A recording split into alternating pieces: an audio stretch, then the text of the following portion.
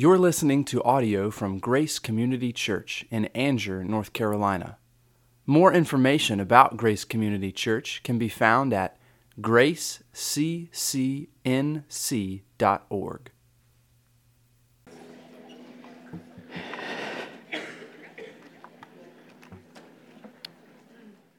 My dad used to say, when people would say they saw me at a restaurant, he would say, "He's the eatingest thing. That Brad's the eatingest thing.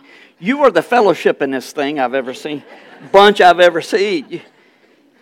So that's a good problem to have. Neil, beautiful. That was a beautiful prayer time that Neil led us in this morning. Beautiful music. What a great Lord's Day. The Lord has just filled my heart with joy on this day. I don't feel great physically, but I am full of the Lord's beauty and presence in my heart today. Neil already pointed us in the direction of our sermon series, which is the 5 Solas. If you're here for the first time at Grace, you might be wondering, what in the world is a sola?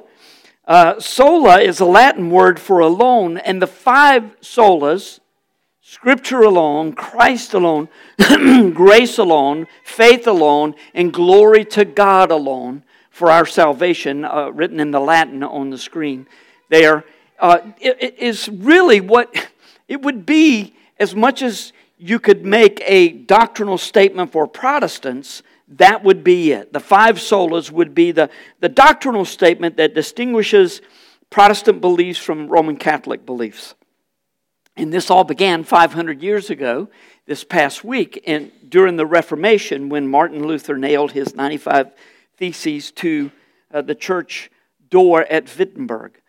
We believe, as Protestants, we believe that Scripture alone, not what the Pope says, not what our hearts say. Well, what does your heart tell you about God? We believe that Scripture alone points to salvation, and Christ as our only hope of salvation. We are saved by God's grace alone, through faith alone, not by good works or on our part in any measure. And our salvation is to the glory of God alone. So what we're doing is taking 2 weeks on each of the solas. And the first week we have a panel that goes along with the sermon for that day. And then the second Sunday it's just a sermon about that particular sola. Today is the first of 2 Sundays dedicated to faith alone. And in many respects, this is where the Reformation began. When Martin Luther realized, miserably guilty as he was, that there was nothing he could do about his salvation. He could never be good enough, even though the church had prescribed, here are the ways, if you do this, this, and this, you'll be okay. But he said, what if I have sinned and I didn't know? And all of that miserable guilt, Martin Luther realized that he did not have to be good enough to please God, but that Jesus had died for his sins, for our sins. And as Romans 5:9 tells us, we have been justified. We have been justified or made right with God by Jesus' blood. When Martin Luther read Romans 1:17, which told him the righteous shall live by faith, came from the Old Testament, like so many of our New Testament verses do. When he read Romans 1:17, he realized that our salvation is not bought by our good works, but it was bought by Jesus' blood, and the righteous ones are the ones who believe that Jesus' death was payment for their sins. He understood that with the rest of Scripture, of course, but that one little verse summed it up. That's our text for next week, Romans 1:16 and 17. When he read that verse, the weight of all his sin was lifted off his shoulders, and he was forgiven as he threw himself on God's mercy at Jesus' feet. Martin Luther believed, and he was saved. That put the thoughts and actions into motion that would lead to the Reformation. Look, we are far more in need of a reformation today than we were then, and we were badly in need of a reformation then. And you know what the issues are today? The exact same. When it comes to salvation, what is it that's going to allow me to stand justified before God? Is it my good works, or is it faith in what Jesus has done? This question will be addressed by our Sola panel this morning. Get it? Sola panel. I think it's funny. I don't think you guys think it's funny. I just want you to know it was Chris Pope that came up with it. I'm going to invite Chris Pope and Scott Culbreth, two of our elders, to come up to the platform. We're going to do it a little different today. We're going to talk about faith on the panel. So you guys come on up. There he is back here. I think it's really funny, Chris. So typically the panel comes at the end of the service, but today we have communion at the end. So we're going to have the panel and then a brief message, and then we'll come to the Lord's table. So first of all, welcome, Chris and Scott. And I know that the two of you are delighted to have such a simple sola as faith. There are no simple solas, just know that. These are all quite complex. And yet it does come back to a basic trust in the Lord. So faith alone. In a few minutes we're going to see from Genesis 15 how that Abraham was saved the same way we are. Faith in the promises of God. He believed the promises of God, and God said, you are righteous. It's not that the Old Testament saints were saved by keeping the law. New Testament saints are saved by believing Jesus. That's true about us. But the Old Testament saints saved the same as we are. So faith is a big deal. How were we to define faith? There's actually, it's as simple as it seems. There's a lot of confusion about this. What is faith?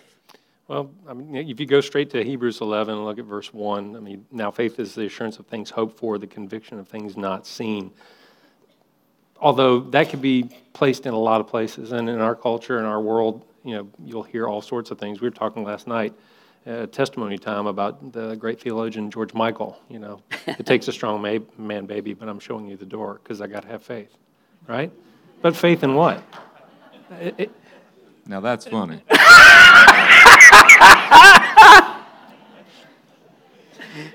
So faith is not necessarily a blind trust. When we talk about, we discussed, and you've heard Brad mention from the pulpit before, your faith is only as strong as what you place it in, the object of your faith. And the object of our faith as Christians is Jesus Christ, his perfect life, his death, burial, resurrection, and seated at the right hand of God. He's our salvation. So our faith and our object of our faith is in him. But it's a historical faith. When you look back at the great patriarchs of the Bible, and I'm sure Brad's going to discuss Genesis 15 today. That's our text, and we're going to talk about Abraham. But you look at Isaac, Jacob, you look at Noah, people would have thought them crazy. Let's think about Abraham's life. He's living in Raleigh-Durham. God comes and talks to him and says, I want you to take your family, leave everything you know, take your family, and head towards Cincinnati. Just start walking. Wait. Raleigh-Durham is far more the promised land than Cincinnati. Well, the Cincinnati's not the promised land. No, he's going to wander in that direction, settle there for a while, and then head to Chattanooga. Oh, okay, Chattanooga. And if you look at your Bible and look at the maps, it's basically how it lays out for us if we're in that, if we put ourselves in that place. And yet Abraham, his faith was counted to him as righteousness. But it wasn't something that he did. He was constantly flawed. And so were all of the patriarchs of the Bible when you look at them. But people would have thought them crazy. Who in the world would have thought Noah to be a sane man when God tells him to start building an ark? He would have had to have people outside of his family paid to help construct it. And yet, if someone were to say that to you in our day and time, we'd have them committed. You'd think, you're out of your mind. But the object of their faith was God's promise. The object of our faith is God's promise, and that's in Jesus Christ.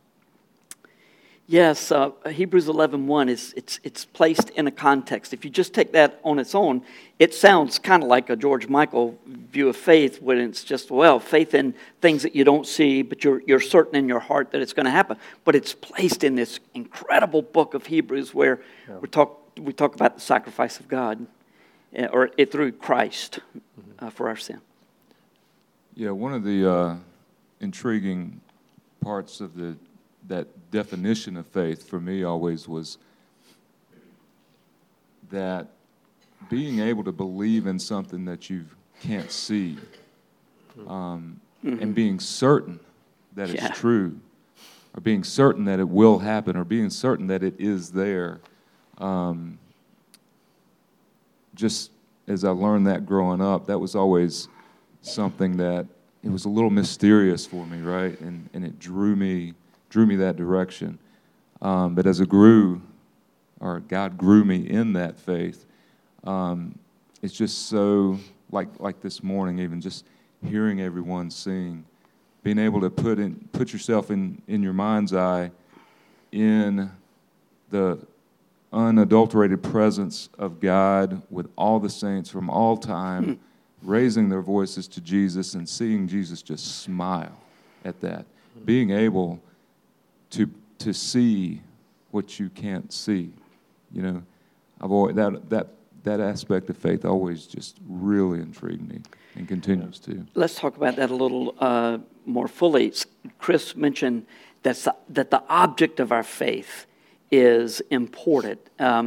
So talk about that a little bit. Faith in Jesus, the object of our faith, as opposed to just faith as an idea. Oh, this is the point where in the script that's mine. We're like the nutty professors over here. We have so many notes we want to share. I'm going to forget stuff. But. Yeah, I got just a few pages here.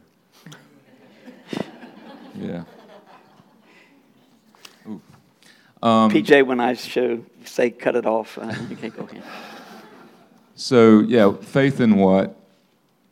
Again, that's a very important question. And I would say, kind of hand in hand with that is faith. You know, what is the reason for faith in the first place, right? Or why do people have faith? I would point out that I don't think people have a decision of whether or not you have faith. People have faith, even if it's faith in nothing, right? We're hardwired to believe in something, even if that something is at the end of the day, quote, nothing. You know, and I just made a list of what I think I've seen people have faith in. Nothing, which is really a faith in this is all that there is, right? And that produces several different responses, either kind of nihilism, why, you know, what's the purpose, or I'm going to get everything I can get right now. Faith in myself, faith in the good of others, faith in the government, the universe itself, some ethereal concept of goodness or the truth in the universe, faith in the future, evolution, it's just going to get better, faith in my religion, faith in God, but a God that's in my image, faith in the Bible, that I know Scripture, faith in my ability to follow the Bible's teaching. Are these the right objects? You know, that's a whole spectrum. And you're kind of getting closer maybe, but I think all of these faiths ultimately somehow just as a faith in everything's going to work out. And really that's to my peace, my comfort, my joy. And that's the reason that I have this belief. Even if it's a belief in nothing, I'm comforted that I will die and that will all go away. And the purposelessness of my existence will go away and I will hurt no more. Even if it's that kind of faith, there are all these objects, right? But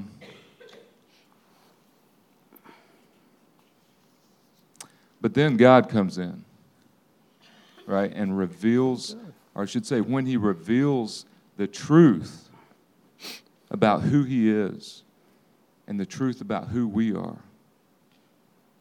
You know, he is perfection itself, ruler, authority over everything that is good, our creator, and so much more. And then we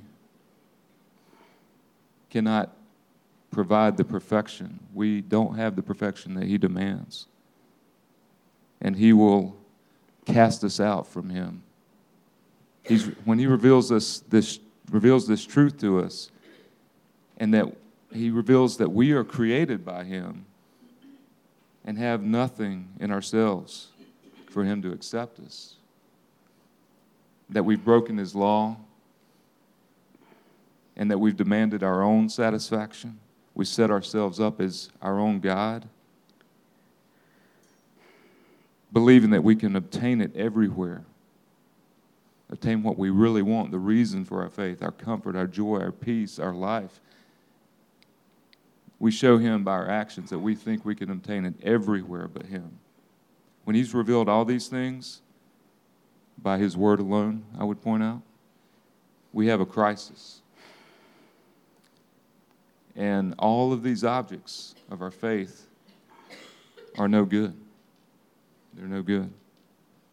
There's nothing I can put before Him. Indeed, and go ahead, Chris. I was just going to say, it's almost a picture of, we visualize standing in heaven before God, and, we recognize that we need forgiveness. And one of the things Scott had in his notes talking about, faith in our religion. You hear a lot in evangelical churches where you hear a lot about forgiveness, but you don't hear a lot about justification. We need to be not only forgiven, but made righteous. And there's only one way to do that, and it's nothing we can do to kind of help us along that path. Yeah, that's the next thing we wanted to talk about, justification.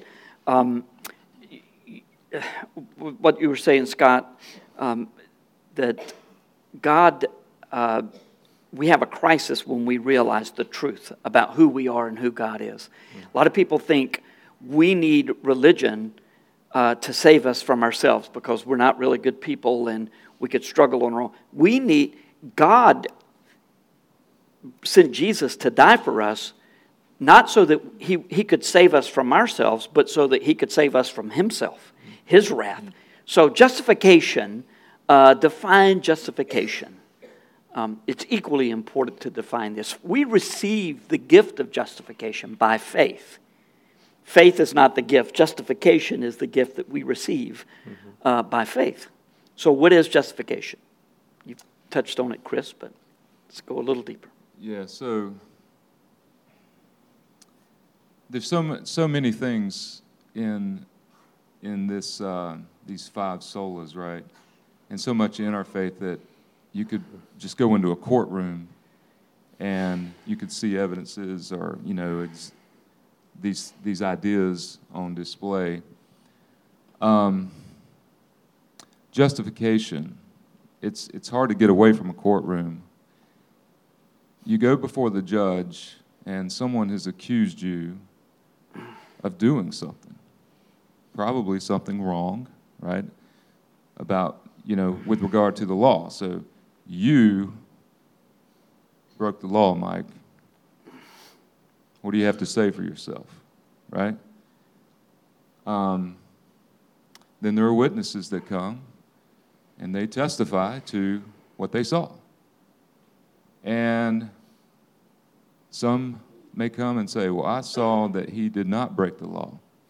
And if everybody came and said, nope, didn't see him break the law, nope, saw him do the right thing, don't know where this accusation came from, the judge would look at Mike, say, you're just, you were justified, and now are no longer, under our scrutiny, and there is no condemnation, there's no consequence, because we decide, based on all of this testimony, that you did not break the law. You are justified now. Sometimes you hear justified in your actions. It's a little different aspect of it, but you behaved a certain way because you had the right to do so, right?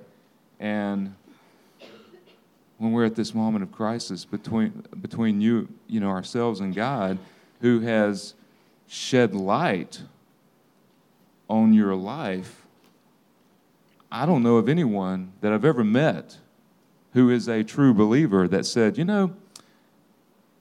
he shed his light on my life, and I looked at it and said, it's mostly pretty good, right, God?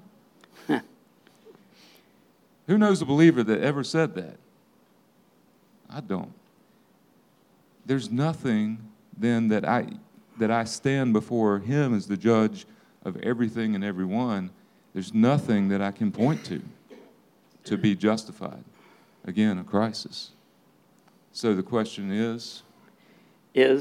What is justification? Michael Horton puts it this way. He says, it's like we go into the courtroom and we're guilty, and the judge says, my son will pay for your crime. And by the way, you can come home and live with me. You'll be coming home to live with me. That's a pretty great picture. Mm-hmm. And we are just about out of time. And so, Chris, I'm going to ask you to bring us home on this one. Another thing Michael Horton says is a lot of people look at faith as saying, oh, you don't have to do good works. You have to do faith. God likes to forgive. I like to sin. That's a pretty good deal. Pretty good relationship. Is that what faith does? Does it enable us to live the way that we want to as long as we believe Jesus died for our sins? Well, no. I mean, obviously, we all have a little Superman in us. We always, we're all for truth, justice, and the American way. We think that there's something we can do, something we can add. I mean, getting back to the courtroom, we think of ourselves as, okay, I work in compliance, and so I do waivers, and I'm talking about what I do right now, and so I'm always looking for mitigating circumstances that will help my case be approved. The NCAA will look at what I put forward, and again, what Scott has said is the same way. We're trying to find ways to show that, yeah, I did wrong, but it's not so bad, and at the same time, we know full well we've been caught red-handed, and everybody knows that feeling. You've got your hand in the cookie jar, and mom or dad walk in. What are you doing? I don't know. We all know that feeling. So, I mean, when you think about it, it's by grace that we're actually justified, but it's through faith. When we get back to our patriarchs, they were counted righteousness because they trusted, because they believed. And when you look at that, I heard, and if you ever listen to the White Horse podcast, I know you've heard Brad talk about it, Justification by Faith is a great podcast, and there are a couple of really golden nuggets in there. That's what I just shared from those two. One of which is, basically Michael Horton also sharing that when we're before the throne, and there really is no mitigation for us. We're being accused by Satan, and Jesus is saying, no, this one's mine. It's not so much that we've been forgiven for the sins. It's not so much that God can't see it because God's omnipotent and omnipresent. He can tell, he knows we have sinned, but it's not so much that we've been forgiven and our sins are covered by the blood of Jesus Christ, that new covenant, but it's that God looks at us as if we kept his law perfectly. And that's an incredible thought. And at the same time, it's all a gift because it's nothing we've done to earn it. And it's our desire as believers to say that salvation by grace through faith means, I can just live any way I want to, is a misunderstanding of grace. Mm-hmm. It's a misunderstanding of faith that God gives us. Look, I know for these elders, they put in so much time for such little return on these topics. So I want to encourage you to ask either one of these guys about faith. They've been looking into this a lot. And there may be questions. Like I say, this is the central doctrine that brought about the Reformation. So I could have made a case for doing that one first, but please like the open-handed, closed-fisted sort of thing. This one's a hill you're willing to die for. That's right. This is the gospel. This is the gospel. So I'm going to pray for us and encourage you to talk to Chris and Scott. I'm sorry, guys, to cut you off, but PJ will be cutting me off here in a few minutes too. So I'm going to pray for us and just thank you, Lord, for faith that we have in Christ. We recognize that, Lord, we're not smart enough to figure this out. We're not able in our own strength to say, okay, now let's see, what have I got to do? But you have graciously drawn us and given us faith to believe. And Father, we pray that you would strengthen our hearts through your word. As we've already seen on the screen this morning, faith comes by hearing, and hearing comes from the word of Christ, the word of God. We are so grateful for your word, and we pray that as we look into it now in Genesis, that you would open our eyes to understand the truth that is in Christ, in whose name that we pray. Amen. Well, I want to begin this portion by just asking you if you love November as much as I do. I suppose October is my favorite month of the year, but I love November too. I love it. I mean, it's a time when our thoughts begin to turn toward enrollment for next year's health insurance policy. It And if you've received your renewal notice, it's been quite a shock this year if you're under 65. What do you suppose would happen if you failed to sign up for a plan and then on August 4th you had appendicitis? You just said, I'm just going to trust the Lord. And then on August 4th you had appendicitis. August 7th you're out of the hospital and you decide to go ahead and pay for your plan so that the insurance, it's not going to work, is it?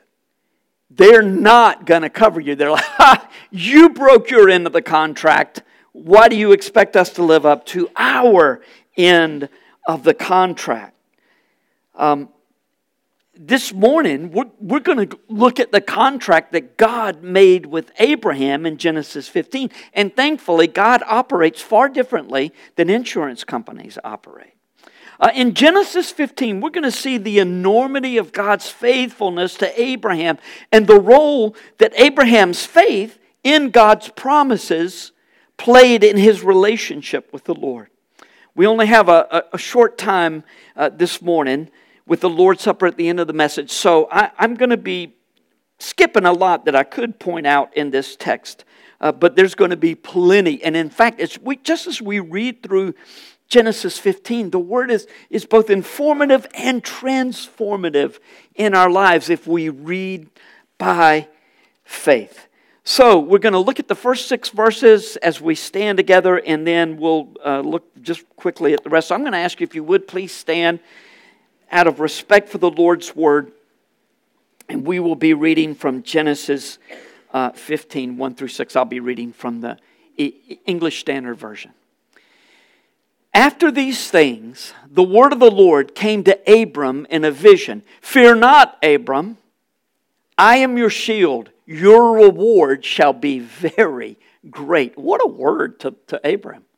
But Abram said, O Lord God, what will you give me? For I continue childless, and the heir of my house is Eliezer of Damascus. And Abram said, Behold, you have given me no offspring, and a member of my household will be my heir. And behold, the word of the Lord came to him. This man shall not be your heir.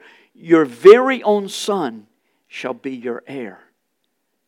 And he brought him outside and said, Look toward heaven and number the stars if you're able to number them.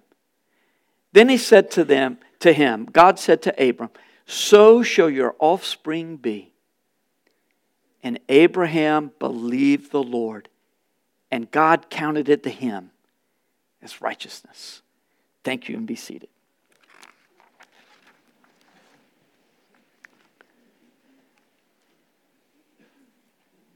As you know, I'm sure, Abraham's faith in God's promises at this point in his life was no small thing. It was a big deal.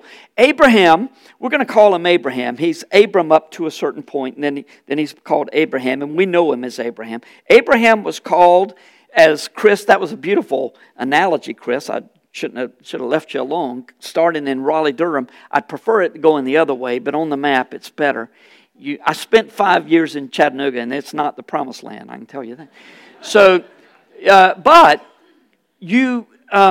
Abraham was over here in the Ur of the Chaldees. He goes up, and then he comes back down to the promised land. And he had been approximately 75 years old when the Lord called him out of there. And he says, I'm going to make your descendants a blessing, not only to you, but to all the nations. Now it's nearly 10 years later. He's got no child. The land, he's just a nomad on the land. Abraham would never own any more than a tomb in all of his life. And so for God to say, you're going to have a child, it's not going to be Eliezer, your servant. It is going to be a child who comes from you, Abraham. His wife, Sarah, was 10 years younger than him. So now he's almost 85 years old. And Abraham believed the promises of God. and God counted it as righteousness.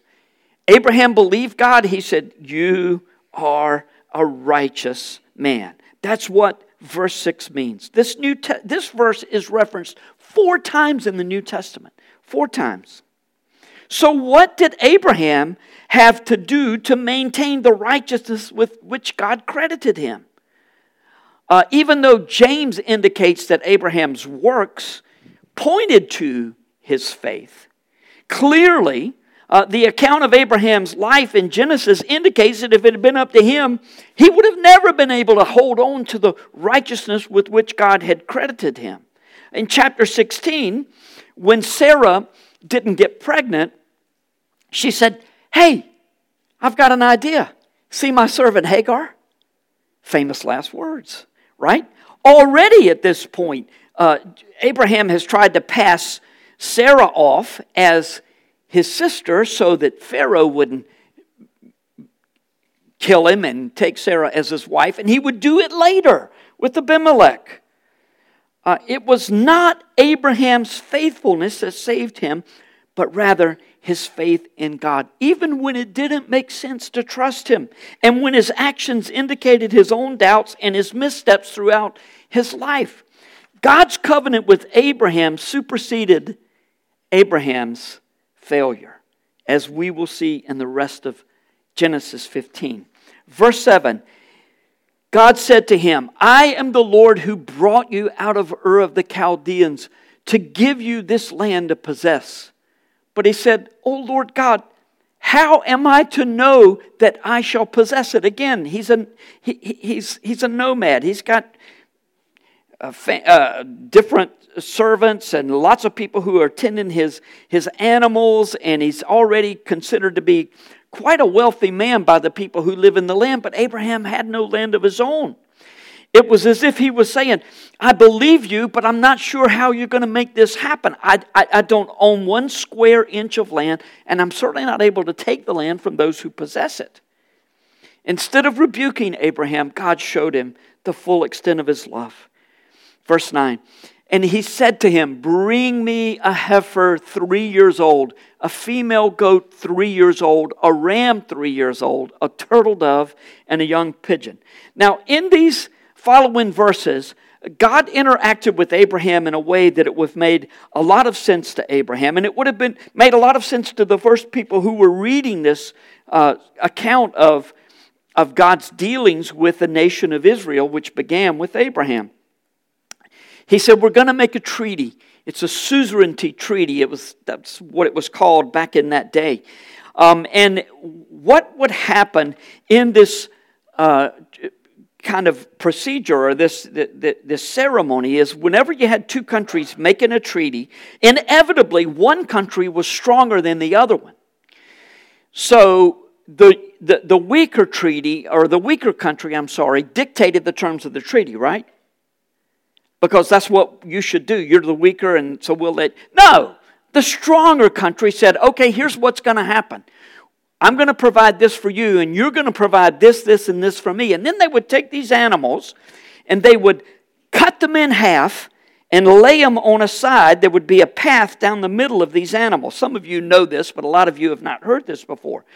So then, either the 2 leaders would walk through together, or, as is more often the case, probably, the weaker leader would walk through and would say, "If I break the terms of this treaty, if I break this covenant, then may the same thing be done to me that's been done to these animals." In other words, may I be cut in half. And that happened a lot. The weaker country would say, "I'm tired of this. I'm just not going to give all this money to the stronger country anymore." And they would say, "I'm not going to do it." And the leader would come, and after they defeated them in battle, they would say, "Okay, you know what you said. Now it's going to happen." And they were cut in half. Just a brutal way of living. And even though we haven't seen much of it in America, that kind of brutality goes on all around the world still, and hopefully we don't experience it anytime soon, but we may. The strong in this life always take advantage of the weak, which is one of the reasons God says, you as believers, you are not to do that. You absolutely look out for them, because if you don't, I'm going to take care of you. I'm going to treat you the way that you treat those who are weak. So, in these following verses, Abraham has followed the Lord's instructions. We just read about in verse 9. And then we're going to see what happens, and it's totally unexpected. Verse 10. And he brought him all these. Abraham brought all these animals to the Lord. He cut them in half and laid each half over against the other. But he did not cut the birds in half. And when birds of prey came on the carcasses, Abram drove them away. As the sun was going down, a deep sleep fell on Abram. And behold, dreadful and great darkness fell upon him. And look, if you're the weaker of the two parties, this treaty is not a really joyful thing for you.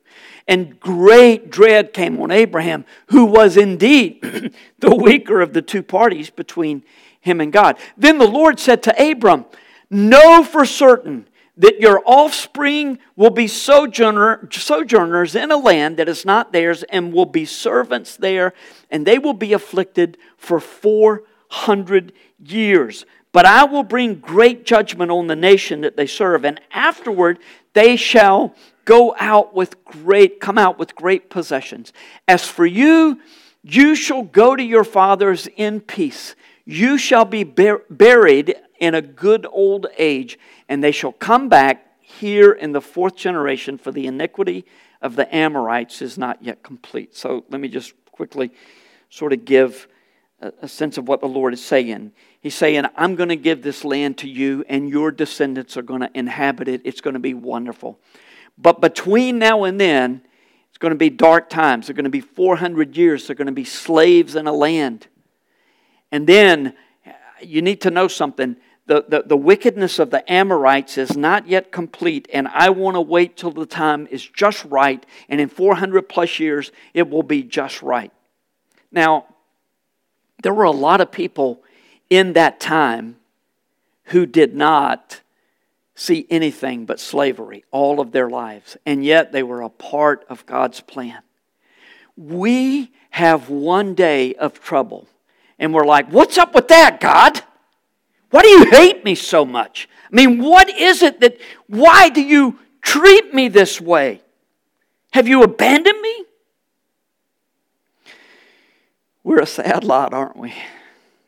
Fortunately, God does not treat us as we deserve. Look at verse 17.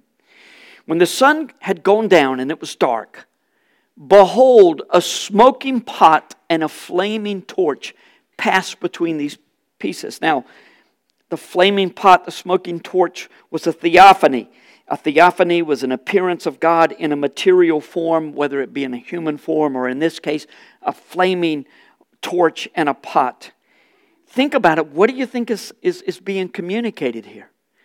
The animals have been cut in half, and God Himself is walking through the pieces. Verse 18, on that day the Lord made a covenant with Abraham, saying, to your offspring I will give this land from the river of Egypt to the great river, the river Euphrates, to the land of the Kenites, the Kenizzites, the Cadmonites, the Hittites, Perizzites, Rephaim, the Amorites, the Canaanites, and the Girgashites, and the Jebusites. Now, Israel saw that kind of territory in David's day through vassals, not that they inhabited all of those places, but all of those places gave tribute to David as the stronger of the kings. So what's going on here, though, is that God is saying, I'm going to bless you, Abraham. And when you break this covenant, then I'm going to take the penalty. I'm going to be cut in pieces so that your blessing will be at the highest level. In other words, so Abraham's faith in God's promises was associated with the Lord's own pledge to die for Abraham's failure and the failure of all of his descendants. After Moses led the Israelites out of the land of Egypt some 430 years later, then God said, okay, I've promised to give you this land, and you're now in this land, and here's your end of the bargain. Here's what you're going to have to do to maintain this covenant. And then he gave them the law. Is there anybody here who has never broken one of the 10 commandments? Of course we're not going to keep our end of the bargain. And when God makes it clear, in the Old and New Testament both, as you'll see in home group this week, that just to mess up in one little point brings the curse of the law on top of you. The entire weight of the law is on you when you just fail to keep it in one single point. So the nation of Israel didn't do so well, and constantly they're being taken over by other countries. In the book of Judges, it's a sad, sad book. There's a lot to learn in there, but man, it's a sad book. Constantly they're in slavery to other nations because of their sin, and then they would cry out to the God, and God would mercifully deliver them.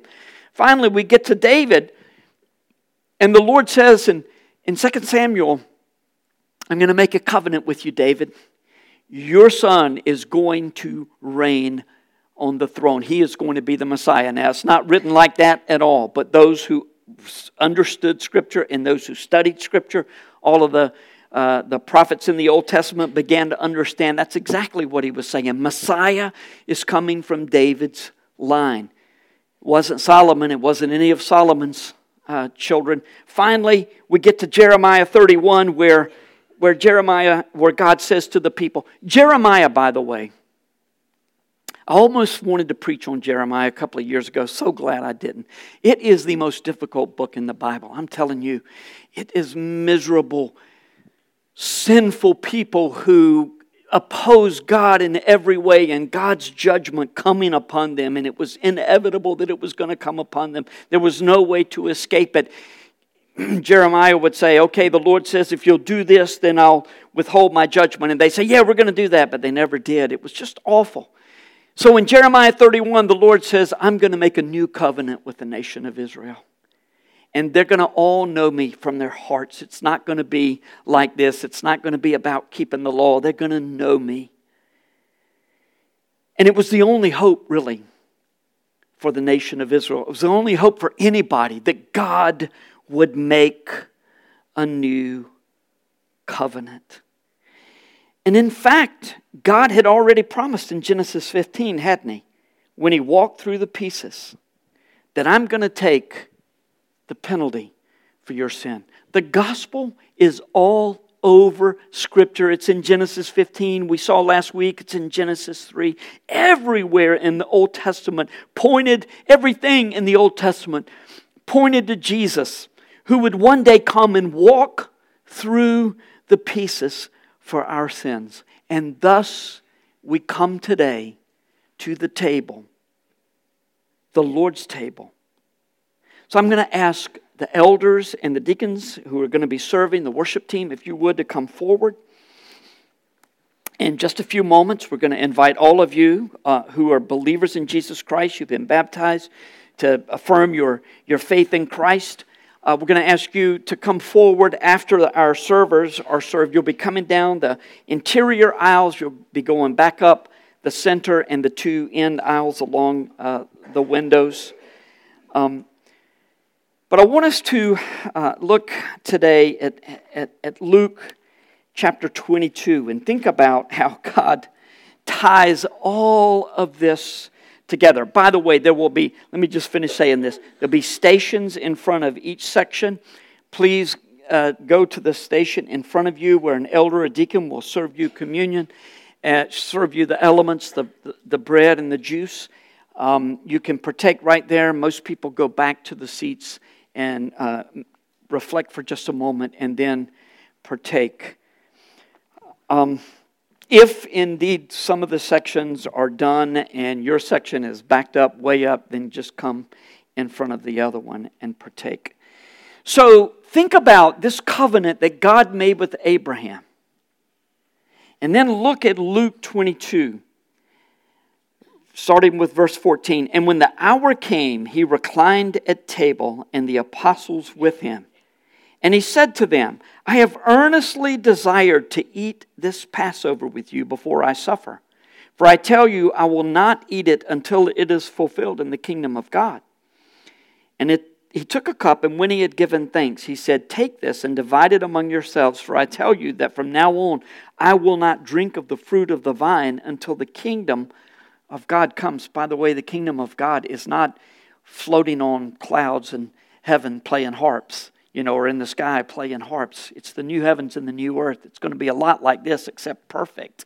And we're going to have Jesus' presence always to give us light. We're not going to need a temple. There's going to be no need for any sacrifices. In fact, already there's not. But at this time, we remember Jesus' great sacrifice at his table. So Jesus says, I'm going to eat this again with you. And he took bread, and when he had given thanks, he broke it and gave it to them, saying, this is my body, which is given for you. Do this in remembrance of me. And likewise, the cup, after they had eaten, he raised the cup, and he said, this cup that is poured out for you is the new covenant in my blood. See how all the dots are connected? You've sinned. There's a penalty for your sin. There's a payment. There's a price that has to be paid. Punishment. And Jesus said, I'm going to pay it. I'm going to walk through the pieces. So, in your life, maybe you've been trying to be good enough. We can't be good enough. Abraham wasn't good enough. And yet God said, your faith is counted to you as righteousness. Jesus Christ is set before your very eyes. When we come to this table, it reminds us that Jesus was raised up and cried out, my God, why have you forsaken me? Because our sin was upon him, and the Father turned away, not able to accept Jesus in that condition. Our sin was placed on him. But in return, as we believe, his righteousness is placed on us. If you have wondered, am I ever going to be good enough? The answer is no, you'll never be good enough. You'll always make mistakes, you'll always sin. But Jesus' blood covers you. And when you repent of your sin and when you cry out to God for mercy, just cry out in your heart, oh Lord, save me. I'm a sinner, but save me according to your mercy in Christ for what he has done for me, by what he has done for me. Then you're saved. You're justified at that moment. And justification, we'll talk about this next week, is a once and for all, one-time process. Sanctification goes on. But justification does not continue in life. You don't have to continually justify yourself. Jesus did that on your behalf. And as we come this morning and we share this bread and this juice together, this fruit of the vine together, we are bound to one another even as we are bound to Christ. I'm going to pray for us, and the elders and the worship team will be served, and then they will serve you. We'll have ushers on the aisles who will let you know when it's your turn to go. Our Father,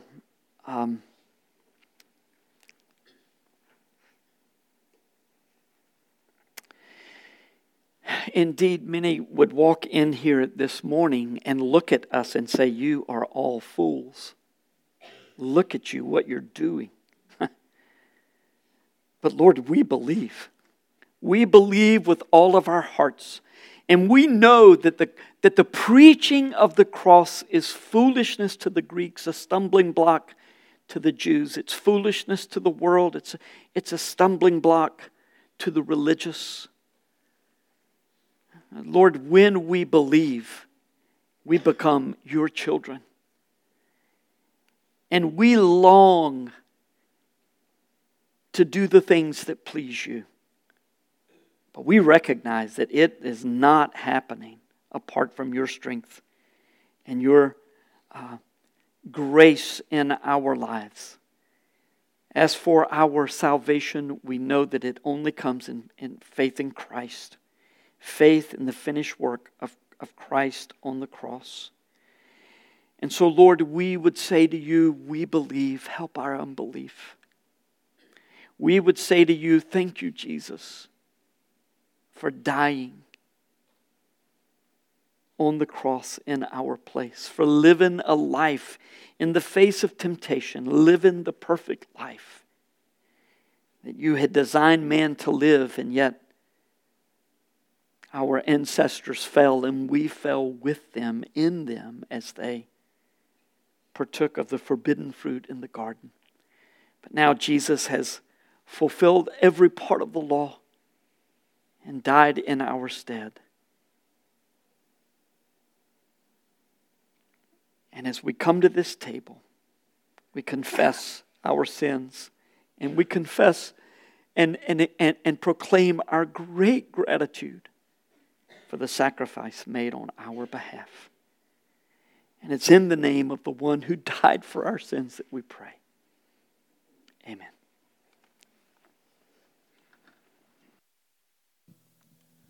Good morning.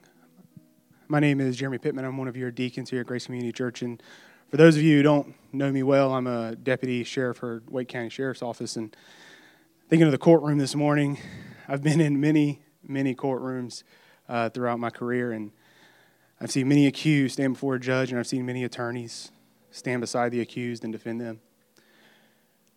But I've never seen an attorney stand in front of an accused when that judgment comes from the judge.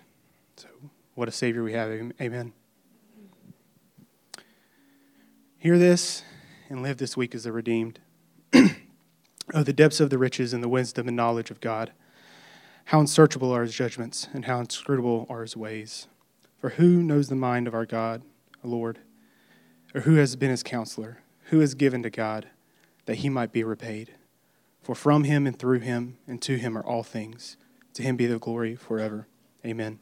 Go in peace.